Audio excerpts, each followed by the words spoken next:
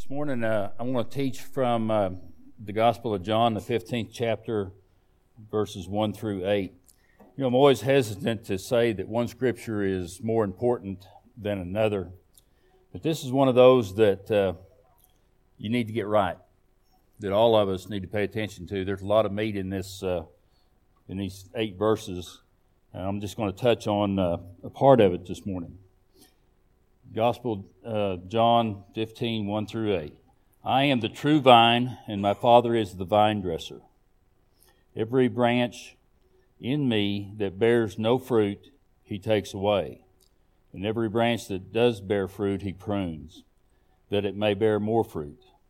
You are already made clean by the word which I have spoken to you. Abide in me, and I in you. As the branch cannot bear fruit by itself, unless it abides in the vine, neither can you unless you abide in me. I am the vine, you are the branches.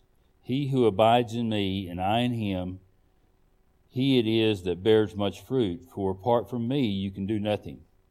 If a man does not abide in me, he is cast forth as a branch and withers, and the branches are gathered, thrown into the fire and burned. If you abide in me, and my word abides in you, ask whatever you will, and it shall be done for you. By this my Father is glorified, that you may bear much fruit, and so prove to be my disciples. Amen. This scripture, this particular time, Jesus it's like the evening before he's going to be crucified. So think about what's going through his head right now as he knows what's going to happen. He's also, you have to think about the fact that the men that are sitting with him, he knows that one of them is going to betray him. He knows that one of them is going to deny that he had ever known him, and the rest of them are going to all run and hide somewhere. Think about that as he is sitting there speaking these words. He first starts that scripture off by saying that I am. That goes back to Exodus 3:14, where God said to Moses, I am that I am, or I am who I am. And if you look in the Hebrew, there is no past tense to that scripture. So he's saying that I am the present, I am the future. There is no past. And Jesus here is saying I am. He's taken the place of Israel. Israel was the original vineyard. Israel was the chosen people that were to be to do God's will and to bring other people to God. But if you go to Isaiah 5, 1 through 7, you'll see where God is addressing the house of Israel after they had failed to be what he had chosen them to be. He said, I have planted the most choice vines. I have built a watchtower in the midst of it, dug the wine vat, expected a bumper crop of the best grapes, but it yielded only wild grapes. So Israel had failed to be what he had designed them to be. He goes on to say this, I will remove will remove the hedges, and it shall be devoured. I will break down the walls, and it shall be trampled. I will make it a waste, and it will not be pruned or hoed, and it will be overgrown with thistles and thorns. I will also command that no rain fall on it. Think about that. God had chosen these people to be his vineyard, to be that fed everyone else. And they'd made a decision to not do that. They had went their own way. God is willing to do that to those people. What do you think he's willing to do to us if we fail? We're no different.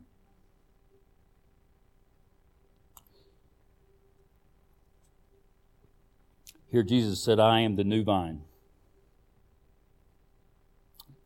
No longer No longer do we come to God through just being descendants of the Israelites, but we have a way to be a part of God, to be in God's grace through Jesus. But we do that, we bear the fruit, we become His child by abiding in Him. When it says that Jesus is the true vine, in the Greek, the word true there actually means eternal. It's used many times as being eternal. So Jesus is saying, I am the eternal vine. I am that which lives now and forever.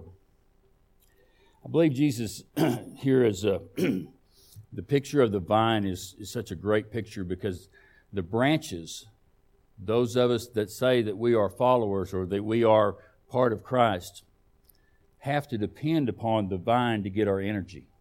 We get our energy and nourishment from anything other than the true vine, then we are not abiding in Christ.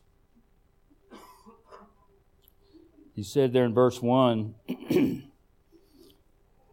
that God removes every branch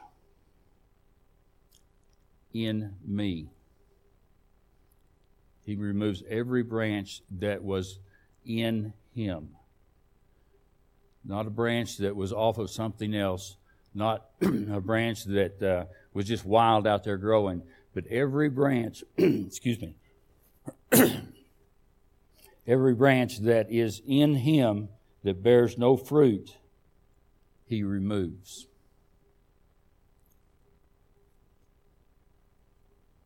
And every branch that does bear fruit,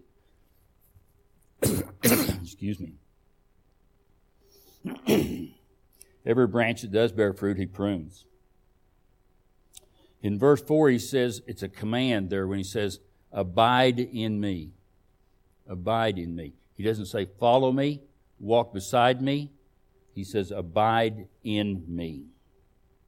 Now, the word abide there in the Greek means to remain or to stay or to continue within. Okay? So it's not like you're going to be following behind Him or beside Him, but you've got to be in Him, within Him. It's not some special mystical, indefinable experience to be within Christ. We talk about being one with Christ all the time, and we need to take that serious. We've got to become one with Him. We've got to take up the residence within who He is, to follow that natural order of living within Christ, to be present. You know, we all get thrown into worldly situations every day. When we make a choice on whether we're going to stay there and reside in those worldly situations or whether we're going to step out of them, we make a choice. Just the same way as we make a choice of whether to be in Christ or beside Christ, or to walk away from Christ. We make that choice. To abide is to take on the thoughts of Christ. To become literally identical to Christ. We'll never be God, but we're called to be identical, to be that authentic, certified copy of Christ when we're standing in front of someone. That's a tall order. Your every thought, your every action, reaction is that of Christ.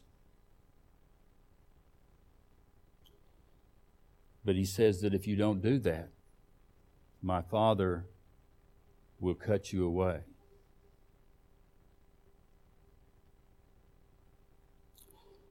I believe there's 4 things that we have to do to abide in Christ. The first one is that we have to walk in open confession of God. We have to actively surrender to God's will for our life. We can't go on and living without confession. We can't go on living within sin without acknowledging that. The second thing is to allow the indwelling of the Holy Spirit. We have to let the Spirit take up residence within us. The Spirit must be the one that interprets what we hear and then leads our actions and reactions to life. The third is to be obedient. We can't be identical to Christ. We can't take on His thoughts if we're not obedient. If we don't follow His will for our life, we first have to listen to what God's calling us to hear and to know what God desires for our life. Your call, whatever it is not the same as my call.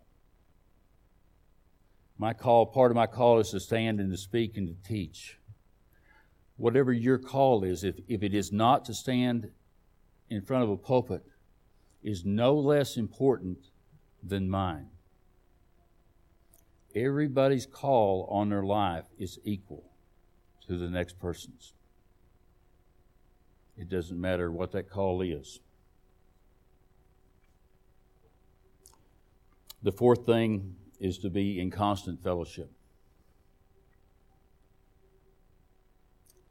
We have to commune with God on a regular basis, daily, moment by moment.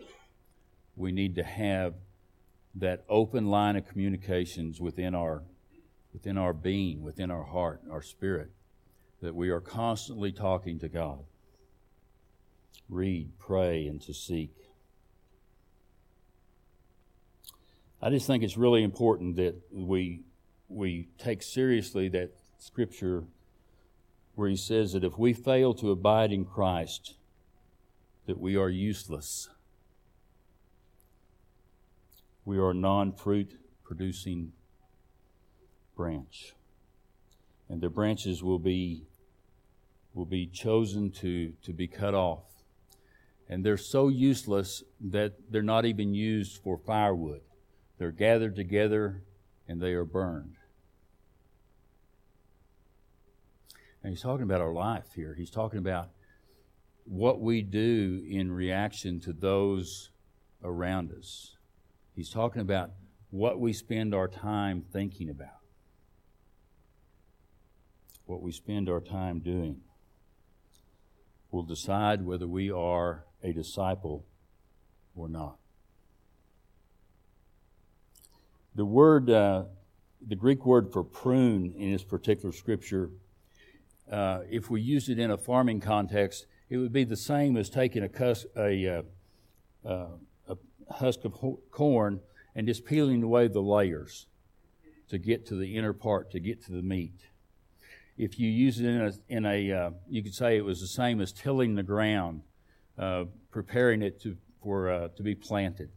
If you use it in the term here that he's using it in metaphor of a vine, he's referring to cutting off the shoots of the vine that are in the way or no good or useless.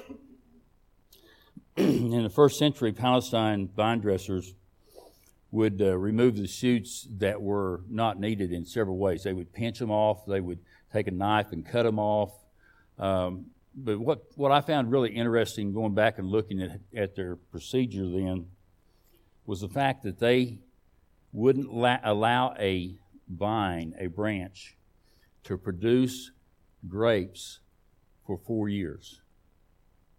So the first 4 years of that vine's life, they would prune it back so that it would continue to grow and become stronger and stronger so that it could support the grapes that were going to grow. Think about that. That time that's needed for us to grow strong before we can start to produce.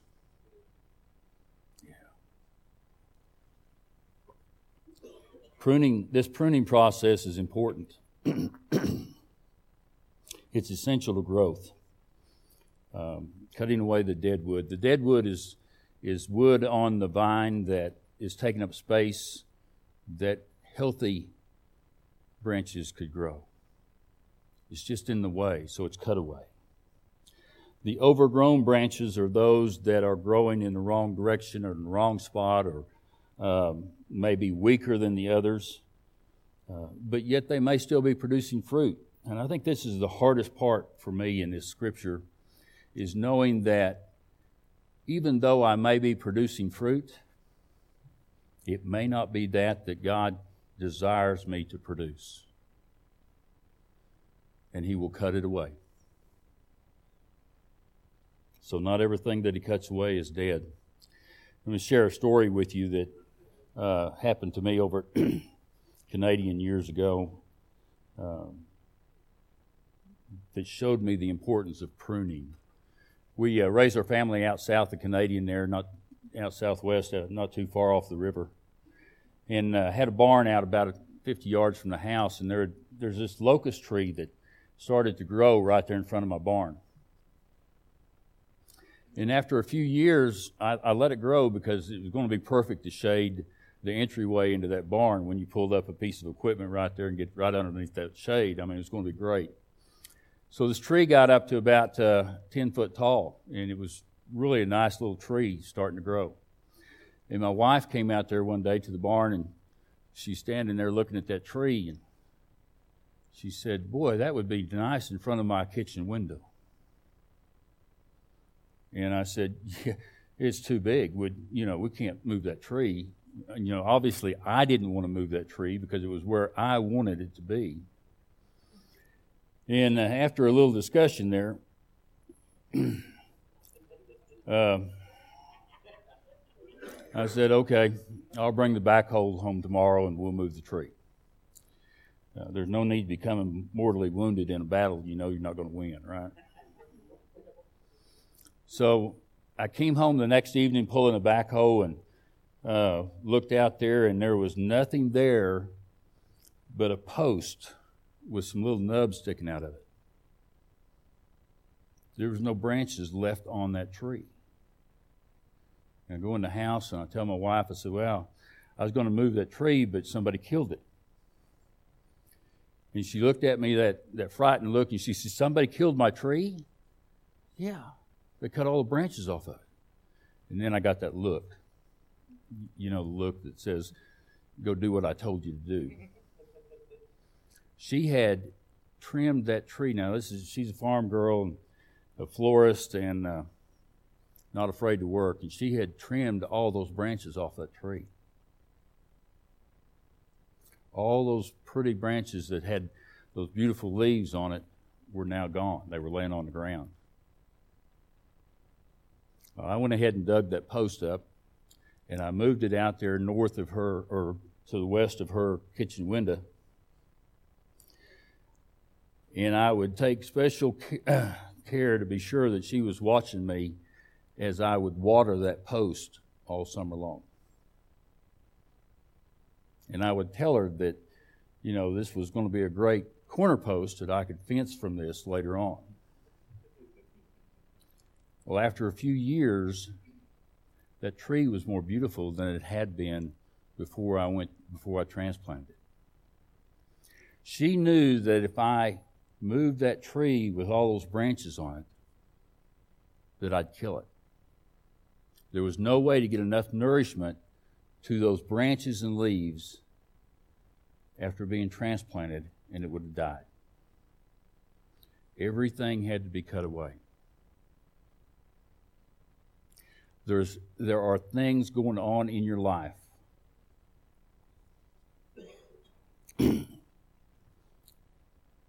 that will be cut away. There will be fruit that you can identify that will be cut away. And that's to make you stronger. That is to help you grow. And it's not because God doesn't appreciate what you're doing right now. He just knows there's something better that you could be doing. There is that different fruit. He calls us to abide in Him so that we can receive the nourishment to grow. As you go through the rest of the day, as you go through the week, think about where you are abiding. From where do you gain your nourishment? Is it your bank account? Is it your education? Your position in life? Popularity? Possessions? Relationships? Some people think the church is their vine, and they attach themselves to the church or to a denomination or to a religious system. Where are you getting your nourishment?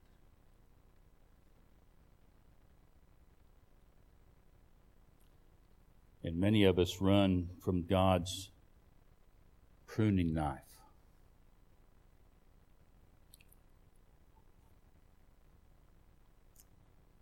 Our self-love of our fruit keeps us from submitting to the knife of God's desires. And it doesn't matter where you're at in your relationship with God. It doesn't matter if you've just come to Him or if you have been a part of God's family, working with Him, for Him, for years. He will prune you. He will cut away that's unnecessary. I think we should ask ourselves on a regular basis, what now, God? What is it that you desire for me to do today? And if it's different from yesterday, it doesn't mean that yesterday's was wrong.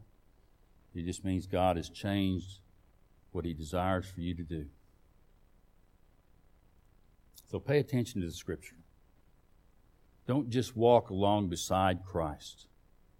Don't just follow Him, but be within Him. Abide in Him. And know that God will prune you. He will cut away things out of your life so that you can produce more. Let us pray. Father, I pray that as we go through this day, as we go through our life, that we are conscious and striving to be within you and to take our nourishment from you and to become that child that you desire us to be. And Father, I know I'm not coming to you as willingly as I should to be pruned, but Father, I'm asking you to cut away that doesn't belong. Shape me as you desire. Cover us with grace in Jesus' name.